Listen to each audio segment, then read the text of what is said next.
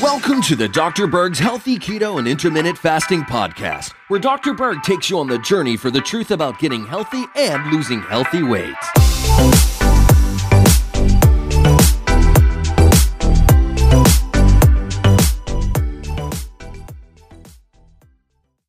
Let's talk about TMJ relief, okay? There's three things that I'm going to teach you today that can give you a tremendous amount of relief.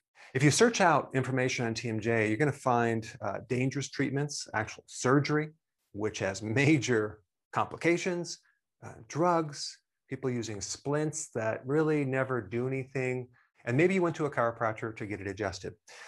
Being in practice for 30 years and working with the jaw and giving people adjustments to the jaw, I've never once found that to be successful.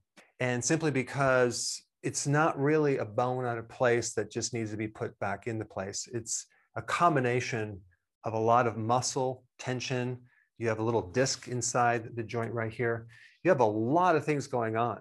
However, I do want to say the number one reason or the root cause of TMJ from my experience is related to recent dental work. You had some work done on your teeth, and every time you bite or chew, it throws off the mechanics of your entire, not just your jaw, but the muscles around the jaw, the muscles in your upper neck, the muscles that go down the neck into the shoulders. It can create a cascade of all sorts of compensations that can really throw your body off. So if you had recent dental work, go back to the dentist and have them double check to make sure that all your teeth are fitting perfectly, because just one tooth that's not quite fitting can create a huge effect on your jaw. Now, I do want to say one other thing that I found, especially if you have pain in your right side, on the right side of the jaw right here. Suspect potential gallbladder problems. Why? Because the gallbladder, being underneath the right rib cage, is very close to the diaphragm, and there's a nerve in the diaphragm that, if irritated, if the gallbladder is a little bit swollen, can activate this nerve, which goes right up through here to your neck, and the acupressure meridian system as well can cross over and cause pain in your right jaw. Normally it's going to be in the right shoulder or the upper back, but it can go right into the right jaw. So if you're working on the jaw for the next 10 years, and the real problem is your gallbladder, you're never going to see change. So whether you have pain, clicking, popping, let's just dive right into the three steps, okay? The first step is you're going to be first locating which side it hurts the most, okay? Let's say, for example, it's the left side right through in here, and it hurts right in this articulation right here.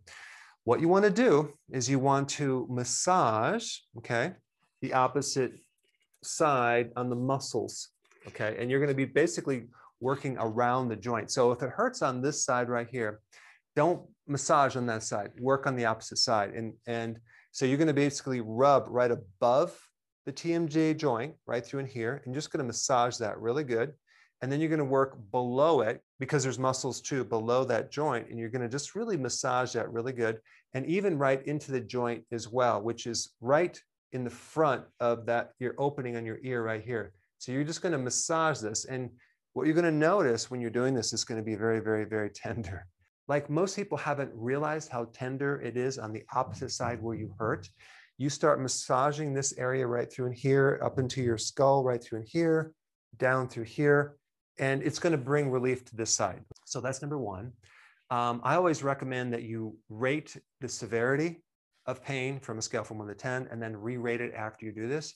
And then ask yourself, did the pain shift? Okay, let's say it went up or it went down, then you massage on the opposite side. So if the pain went down, you massage it a little bit lower to the TMJ on that side, okay? And it doesn't have to be any specific type of massage. It can be irregular or whatever. You're just going to activate the opposite side, okay? So that's step one. All right, step two, okay, and this is probably going to give you the most relief. You have the buccinator muscle and the masseter muscle, okay, that comes right through here, and you're going to massage that, okay? Now, the way you're going to do that is you're going to put your fingers or a finger or a thumb in your mouth.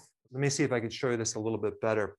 When you put a finger up into your inside of your cheek on this side, what you want to do is you want to come up a little high, okay? It's called superior. You want to press up in here and press outward right through in here, okay?